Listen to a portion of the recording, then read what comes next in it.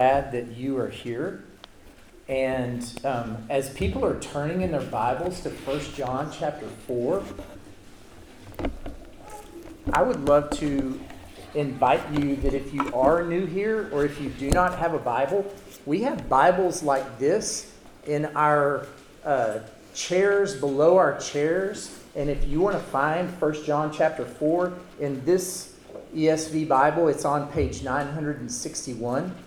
And I would even encourage you further that if you don't have a Bible and you're new here, get one of these Bibles and feel free to take it home as a gift from Santa Cruz Baptist Church to you. So please. And if you have a friend who needs a Bible, that's why we get them. Take one and then you can go give it away.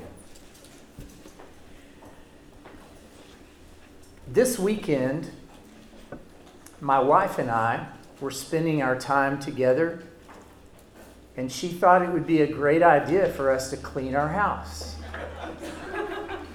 And so me, being the loving husband that I am, I said, "That is a great idea, honey. Let's clean the house." And so I got up, and I started doing some dishes. I even went into the bathroom and cleaned the shower without her telling me to do so. I know, thank you. And after about 7 minutes of intense hard work, I went and sat on the couch. Why? Because under my definition of the word cleanliness, I had accomplished the task. And it was good. Our house was clean. You know what I'm talking about? Kelly, on the other hand, kept working. And after about 5 minutes of her continuing to work, I got a bit embarrassed. And so I said to her, "Honey, we're done." And obviously, as some of you know, that was not well received. Do you know what our problem is? We have many problems in our marriage, but our problem in this weekend's cleanliness issue is that she defines cleanliness as this, and this. I define cleanliness as this, and period, end. So with a show of hands, who believes that her definition of cleanliness is good? Just a few of you. Who in here empathizes with me and defines cleanliness? There are a few men who have no clue about life who agree with me.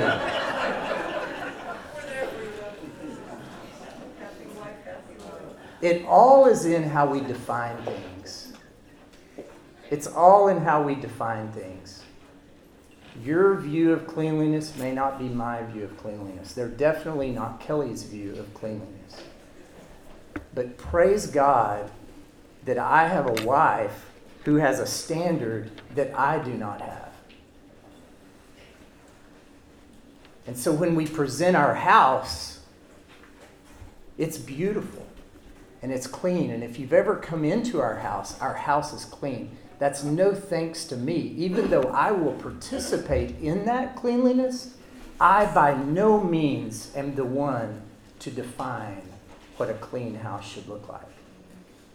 So as we turn in our Bibles to 1 John chapter 4, again on page 961, I would encourage you with one thing that we are going to focus on this morning. I would love for us to get to the place this morning where our definition of love matches God's definition of love. Let's read 1 John 4, verse 7. This is the word of the Lord. "Beloved, let us love one another, For love is from God, and whoever loves has been born of God and knows God. Anyone who does not love does not know God, because God is love. My question this morning, how do we perceive love? Through what lens do I define love? You know, I do it through my past experiences. I do it through my own definitions. I do it through my expectations of what I think love should look like. But is that a biblical view of love? I think the reason that many of us struggle with this concept of love is because we don't see love through God's lens. Verse 7 states that God is the origin of love. That's point number 1 this morning. God is the origin of love. His very nature is love. He loved us so much that he sent his son Jesus to perfectly live the love that God has taught. Because God is love. How has he shown this love to us?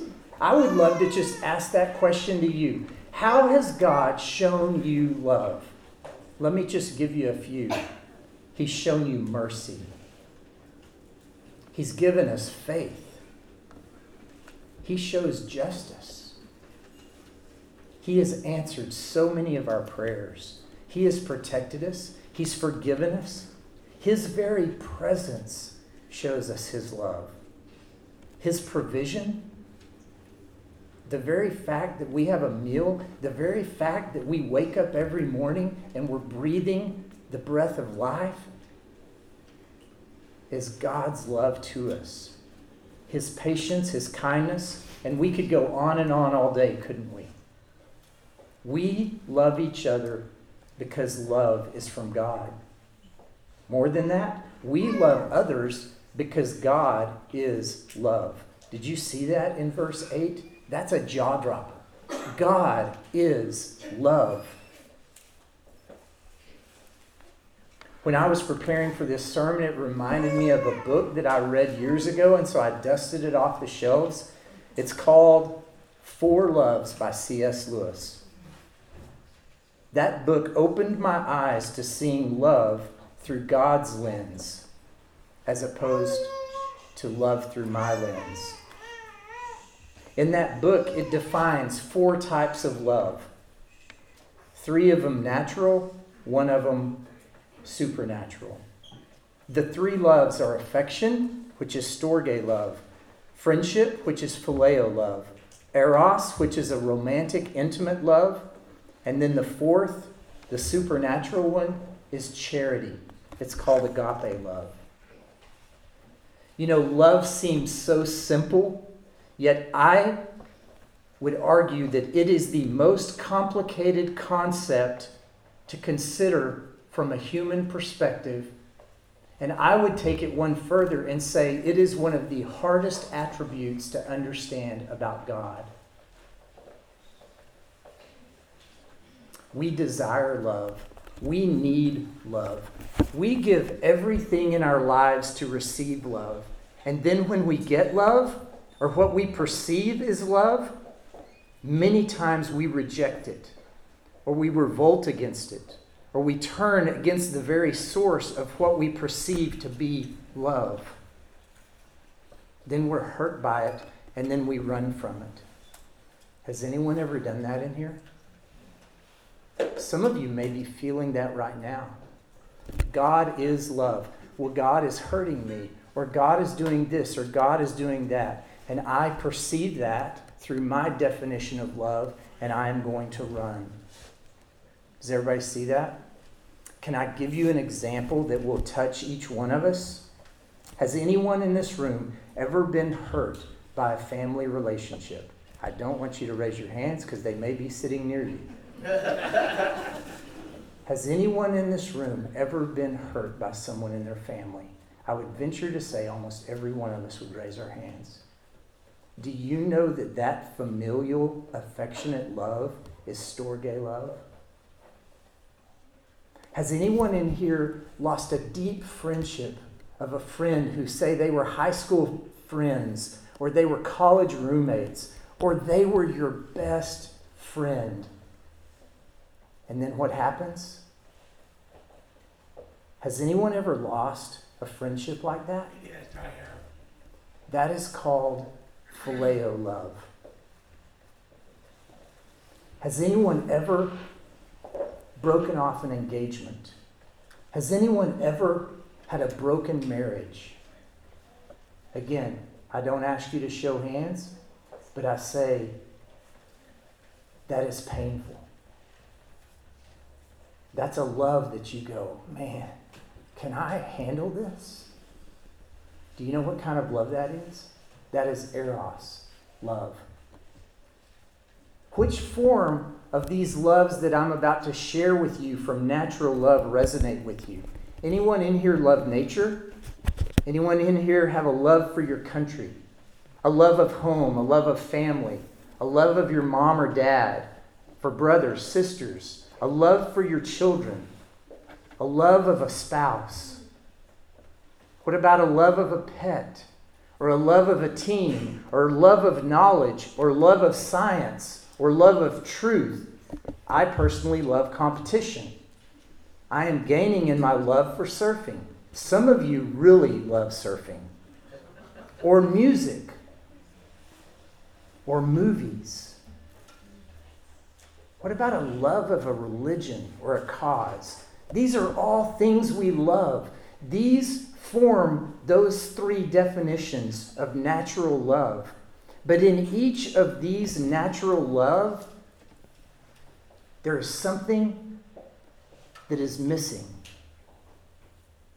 C.S. Lewis quotes, "Natural love can become a demon when it becomes a god," with a little g. Boy, I had to read that one again. Natural love becomes a demon when it becomes a god. Natural love, how quick we will drop her when she starts to sink. Again, affection. We long to be needed. We need to be needed. As children, we love to be loved. In fact, none of us would even be reared by our parents if it weren't for affectionate storge love. If we try to live by affection alone, though, affection will fail us. Storge love has a limit. Storge love can fail us. Secondly, friendship. While lovers are absorbed face to face in each other, friends are absorbed by side to side in common interest. A friendship is free from that affectional need to be needed. Friendship sees it the exact same way that our buddy sees it until we cease to keep seeing it in the same way that our buddy saw it.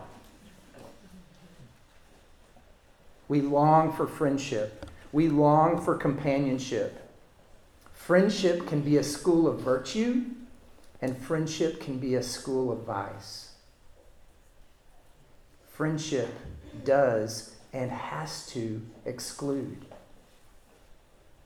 That's the reality of friendships. And the natural love of phileo love can fail us.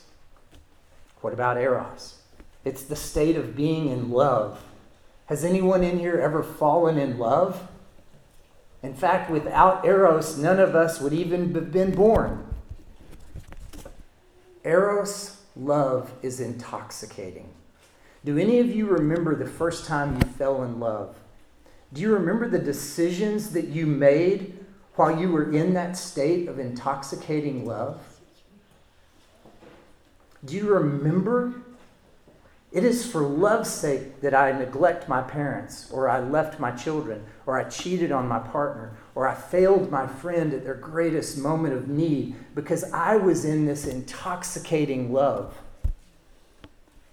The world rings with complaints of fickleness. Did you know that eros makes you a promise until it falls out of love? Eros love can fail us.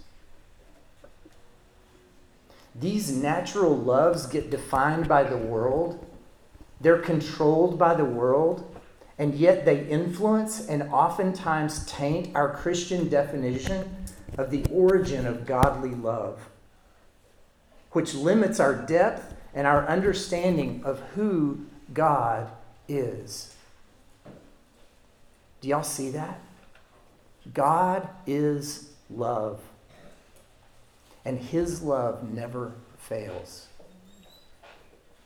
My problem, I don't see it through his lens. I see it through my own lens.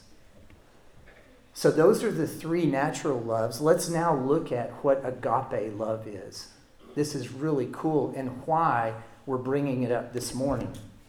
29 times in this passage that I'm preaching this morning, 1 John 4, verses 7 through 21, 29 times the word love is translated agape in the English Standard Version translation. 29 times this morning in 14 verses. Do you think God is trying to get our attention? In fact, 551 times love is referenced in the Bible. 221 of those in the New Testament. And 106 of those 221, the Greek usage of the word of love is agape. Agape. C.S. Lewis uses the word charity, divine love, a heavenly, eternal love. If you want a real definition, here it is. Agape is a fiery affection for another's good, which is ultimately found in Jesus Christ. Again, it's a fiery affection for another's good, which is ultimately found in Christ. I'll give you an example. Jesus Christ. He looked over Jerusalem and he wept with love for Jerusalem. Jesus Christ, when he was standing over Lazarus' grave, he wept with love. And finally, in the Garden of Gethsemane, Jesus, loving with all of his heart, he came knowing the cup that he would drink for you and me, saying, my God, why have you forsaken me? Yet he pressed into that love with an agape, fiery affection for another's good. To love with an agape love is to be vulnerable. To love with an agape love is to be active. Oftentimes, to love with an agape love is to certainly be wrung out and possibly to even be broken. So why do we love? Why do we open ourselves up to the vulnerability of love? We love because we were created in the image of God. And can I remind you, God is love. We have been given an intense longing for love. That is, every person in the history of humanity has been given that deep affection, that longing for friendship, for affection, for intimacy, and for purpose that can only come from the depth of love. From the moment that we breathe our first to the moment that we breathe our last, we are longing to be loved, knowing oftentimes what is the consequence of love. Drew, as we've been studying the book of 1 John, has given us 3 tests. 1, a doctrinal test. Do I believe in the Jesus of the Bible? Number 2, a moral test. Do I actually obey his commands? And 3rd, which really hits to the heart of it this morning in 1 John 4, 7 through 21, is a social test. Do I love one another? If I love God, then I will love my brother. You know what's amazing? In these 14 verses, the love it says specifically, love one another 3 times this week. Love one another. And in the entire Bible, love one another is expressed 13 times. This passage is hitting a very big concept. If I love God, I will love one another.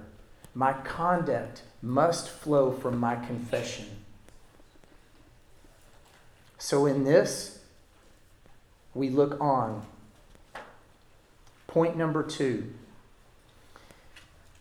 We must perceive love from love's origin. We must perceive love from love's origin. We cannot see it from our own definition. We have to see it from the definition of the very origin of love, and that is God. It is a divine love. Kristen Emmert read this morning from 1 Corinthians 13 about love, and I want to read it again. 1 Corinthians 13, verses 4 through 7. Love is patient and kind. Love does not envy or boast. Love is not arrogant. Love is not rude. Love does not insist on its own way. Love is not irritable or resentful. Love does not rejoice at wrongdoing, but rejoices with the truth. Love bears all things. Love believes all things. It hopes all things. And love endures all things. Love never ends. Love never ends. I'll give you one guess what love it is talking about there. What would you guess? It's agape love. It's agape love. It's not affectionate love. It's not a friendship love. It's not an intimate, romantic love. It is a sacrificial, agape, charity love. That is God's definition of love. What's amazing is that that passage is written in the context of his bride, the church, equipping his bride, the church, to learn how to love our brothers and sisters in Christ in the church, because God is love. He not only created love, and he not only defined love, but then he modeled love through love's appearance, the man Jesus. Look in verse 9 and 10 of chapter 4. In this, the love of God was made manifest among us, that God sent his only Son into the world, so that we might live through him. In this is love, not that we have loved God, but that he loved us and sent his Son to be the propitiation for our sins. Do you see those words pop out in verses 9 and 10? God's love was made manifest among us. God sent his one and only Son. And it's not that we have loved God, but it is that God has loved us. Did you know that the love of God was declared? It was made manifest. It was made visible when God sent his Son into the world. Aaron Emmert read John 3:16, and we all know it. For God so loved the world that he gave his only Son, that whoever believes in him should not perish but have eternal life. God sent his Son. He didn't just send his Son. God initiated love. Not that we have loved God, but that he loved us. Look at Romans 5, verse 8 on the screen. But God shows his love for us in that while we were still sinners, Christ died for us.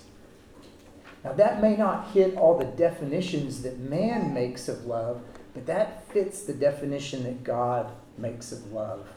While I was still a sinner, God loved me so much that he sent his Son to die for me. Since God is love, do you see how God is the creator of love, the definer of love, the sender of love, the initiator of love? And then he made a way for me to restore my broken relationship that I have had through God because of my sin. In the end of verse 10, it says, "And he sent his Son to be the propitiation for our sins." Jesus Christ's propitiation allows me to love God and to receive his love. Christ came. If you're new here and you don't know the gospel, Jesus Christ was sent by God, and he came and he lived a perfect life here on earth. And he loved us perfectly. Then he suffered. He was falsely accused. He was betrayed. He was crucified on a cross in public humiliation, all so that he could pay for our sins, shedding his blood on the cross so as to defeat the penalty of sin, so that you and I can love God and be in a relationship with God forever. Friends, that's the definition of love. What a gift. If you have never received that gift, you can do that today.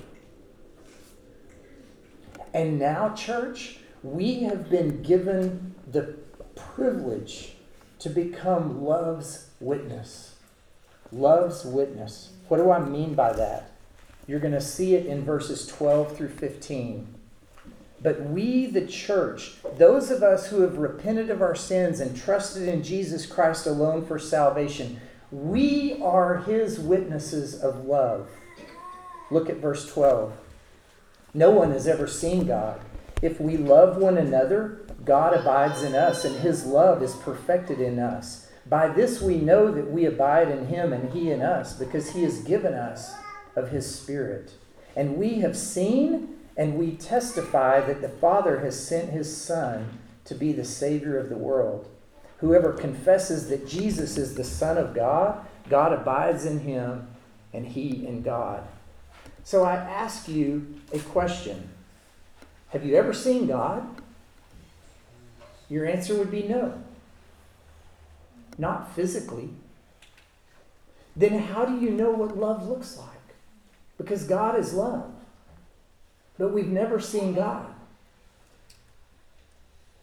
Do you know how we see love? Do you know how we see God?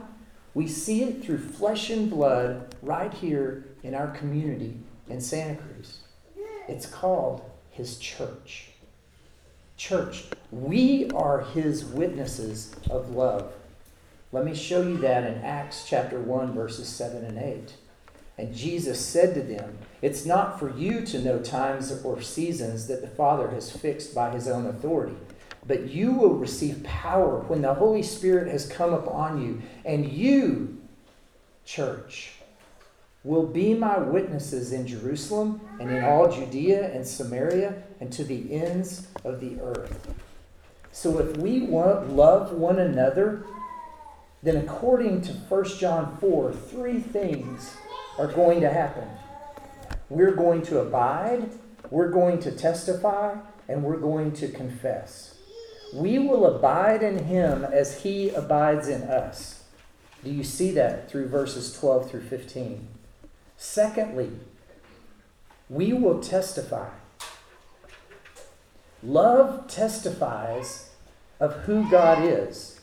So we go and we share the good news that God sent his one and only Son, Jesus Christ, to save this world from sin and from death. And third, we confess. We confess that Jesus Christ is the Son of God. Let me take you to a passage in Matthew chapter 16.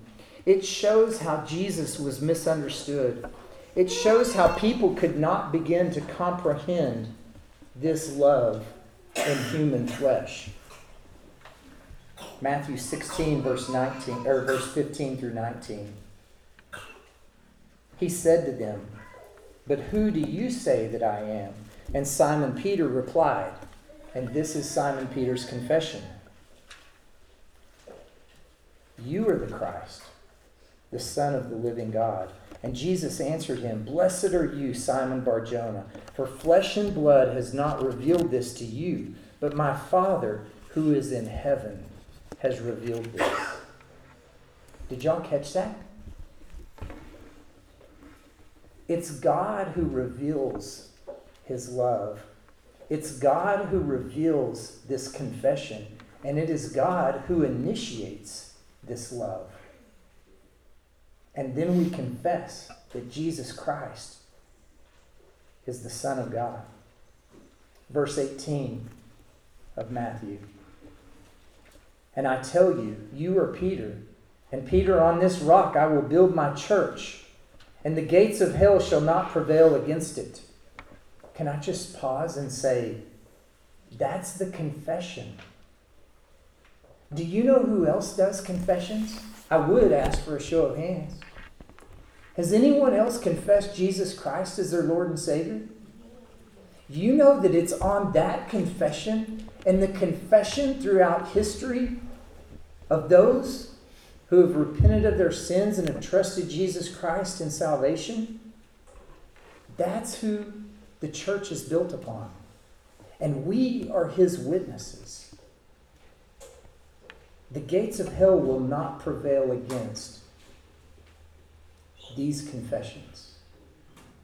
I will give you the keys to the kingdom of heaven, and whatever you bind on earth shall be bound in heaven, and whatever you loose on earth shall be loosed in heaven. Church, that's church membership right there. That is what we are exercising next Sunday. That's what we exercise when we make the covenant to say, I am a member of Santa Cruz Baptist Church. And we get to be his witnesses. So we see that the origin of love is from God. We see that it appeared in the person of Jesus Christ, revealing true, perfect love to humanity. And the continuance of this witness of love is shown through us, his church. But there is a small problem. Actually, there's a huge problem. We cannot and we do not love naturally in the way that God designed. Anyone else confess that? I don't love the way God designed naturally, normally. You know what's wonderful about 1 John 4? God knew that, and so he made a way for that. Look at 1 John 4, verse 13.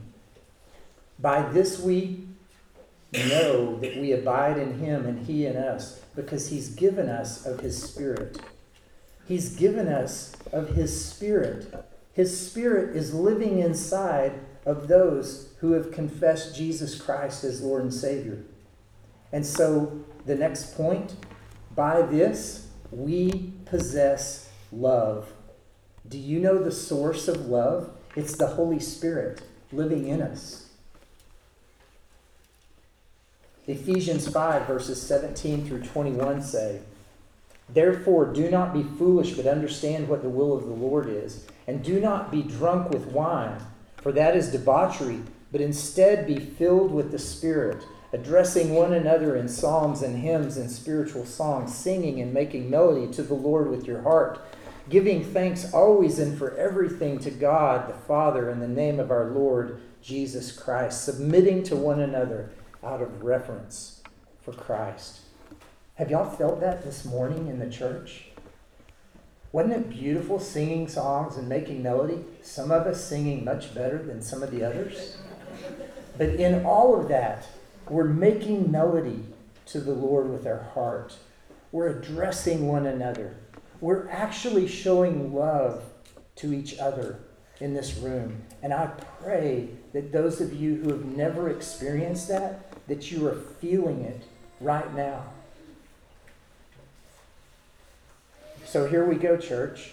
This is God's will for us, to be filled with the Spirit, to daily set ourselves, to be filled, to be moved, to be directed, controlled by the Holy Spirit. He is our source to be able to love divinely, to be able to love in a way that we do not naturally love. And when that occurs, that brings an assurance in two ways. It brings assurance in the present, and it brings assurance in the future. Keep looking at 1 John 4, verses 16 and 17. So we have come to know and to believe the love that God has for us. And here it is again. God is love. And whoever abides in love abides in God, and God abides in him. Look at verse 17. By this is love perfected with us, so that we may have confidence for the day of judgment. Because as he is, so also are we in this world. Do you know that God gives us assurance in the day-to-day, in the very present, in love, as we abide in him and he abides in us? But not only that, he gives us confidence on the day of judgment. He gives us confidence on that day when we will all face judgment. Those of us who have been perfected in love will be able to confidently stand before God, knowing that it is his love that is in us. We have been made perfect in his sight by his definition. Is that because of us and our doing, because we're so great at love? No. It's because of his Son saving us from our sin and saving us from death. So we are his witnesses of this agape love, and our source is through the Holy Spirit, which brings me great assurance. But I can tell you one thing. I stand up here today not telling you that I have figured out love. I am not perfect in my love. I'm not perfect in my love for you, the church. I'm not perfect in my love for my wife, even though desperately I want to, even though we sometimes differ on our definitions. That was a joke. I'm not perfect in my love for my family. I'm not perfect in my love for my neighbors. I'm sure not perfect in my love for my enemies. So the question becomes, how does our love mature? How do we get from our natural view and definition of love to this divine, charitable, agape definition of love? It's nice because he points it out in verses 18 through 20. By this we are perfected in love. Look at verse 18 of 1 John 4. There's no fear in love, but perfect love casts out fear. For fear has to do with punishment, and whoever fears has not been perfected in love. We love because he first loved us. If anyone says, I love God and hates his brother, he is a liar. For he who does not love his brother whom he has seen cannot love God whom he has not seen. We see two contrasts to love in these three verses. Two contrasts to love. We see fear and we see hate. We see fear and we see hate. Perfect love casts out fear. Whoever fears has not been perfected in love. And we see hate. He who does not love his brother whom he has seen surely cannot love God whom he has not seen.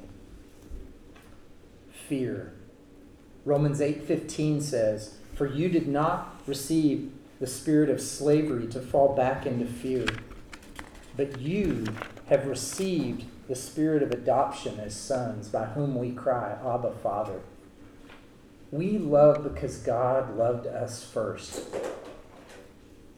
Honestly, fear deals with trusting in an imperfect God. And that imperfect God brings shame, brings punishment, brings manipulation, and brings regret. Has anybody felt that false love? Love casts out that fear. So as we grow in love, our fear fades away. Well, what about hate? Let's look at Matthew 5, verses 23 through 24. But I say to you that everyone who is angry with his brother will be liable to judgment. Whoever insults his brother will be liable to the council. And whoever says, you fool, will be liable to the hell of fire. So if you are offering your gift at the altar, so this is kind of an example at church, verse 23. If you're offering your gift at the altar and there you remember that your brother has something against you, leave your gift there before the altar and go. First be reconciled to your brother and then come and offer your gift. Wow. Is that exercised in the church these days? Really? It looks like God doesn't tolerate hate. How can I be a representative of love to this broken world and practice hate among my brothers and sisters in Christ? How can I even hate my enemies and be a witness of Christ? But Rob, you ask, doesn't God even hate in the Bible? And I would say, yes, he does. He hates pride. You know what else he hates? He hates sin. He won't have anything to do with it. But again, I would propose that even our natural definition of hate is not even close to understanding God's definition of hate. But as I grow in love, my hate will fade away. In his book, Loved by God, R.C. Sproul points out three chief forces that work against an authentic expression of agape love in the lives of Christian brothers and sisters. This is really, really practical. You say, what is keeping me from an authentic expression of agape love as God defines it? R.C. Sproul says three things. Number one, a love of money. Ooh, a love of money. 1 Timothy 6 verse 10 says, for the love of money is a root of all kinds of evils. It's through this craving that some have even wandered away from the faith and pierced themselves with many pangs. But as for you, O man of God, flee these things. A love of money. You see, money is not the problem. It's the love of money that cannot coexist with the love of God. Money is not the problem. It's when we start making a love of money a God. That's where that love cannot coexist with the love of God. That love keeps us from being generous. That love keeps us from being hospitable. And it keeps us from being willing to obey the will of God and go. I cannot tell you the number of times I've talked with friends and they've said, I just want to go serve the Lord. And I said, what's holding you back? And they said, debt. Debt. Debt can be a handcuff that keeps us from being used by God. Not only does a love of money work against our authentic expression of agape love, the second one is a love for the applause of man. Another one that cuts right to my heart. A love for the applause of man. Did you know that the highest accolade for a hypocrite is human applause? Luke 11:39, 42 and 43 says, and the Lord said to him, now you Pharisees, you cleanse the outside of your cup and of the dish, but inside you're full of greed and wickedness. But woe to you, Pharisees, for you tithe mint and rue and every herb, and you neglect justice, you neglect the love of God. These you ought to have done without neglecting the others. Woe to you, Pharisees, for you love the best seat in the synagogues, and you love greetings in the marketplaces. My question, do I love the applause of man, or do I love to please God? Is my motivation hypocritical? Do I desire to be noticed for my tithing of mint and herbs because they smell so good and everyone will notice? Do I long for the best seat in the house, sitting by the best people? The love of prestige, the love of position, the love of approval of man is incompatible with the agape love of God. This is a hard one because every one of us in this room long to be accepted. We long to be approved. We love to be liked. And we love to be honored. The third force that's keeping us from loving with an agape love is a fear of persecution. A fear of persecution. The avoidance of pain and suffering drives inconsistent love of God. None of us like to suffer. None of us like to go through those hardest days. And we will do everything in our power to run from that suffering. To be a follower of Christ requires a willingness to participate in the sufferings of Christ. Isaiah 53:3 says, "He was despised and rejected by men, a man of sorrows and acquainted with grief." And if you want to love with an agape love, you will be despised and rejected by men. You will be a man of sorrows, and you will be very acquainted with grief.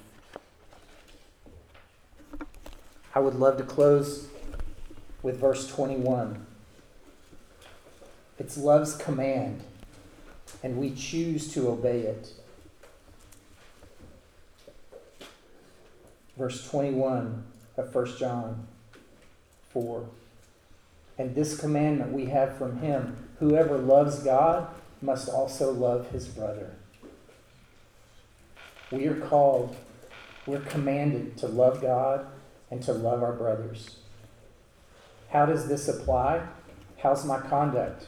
Does my conduct match my confession? Who do I serve? Do I serve God?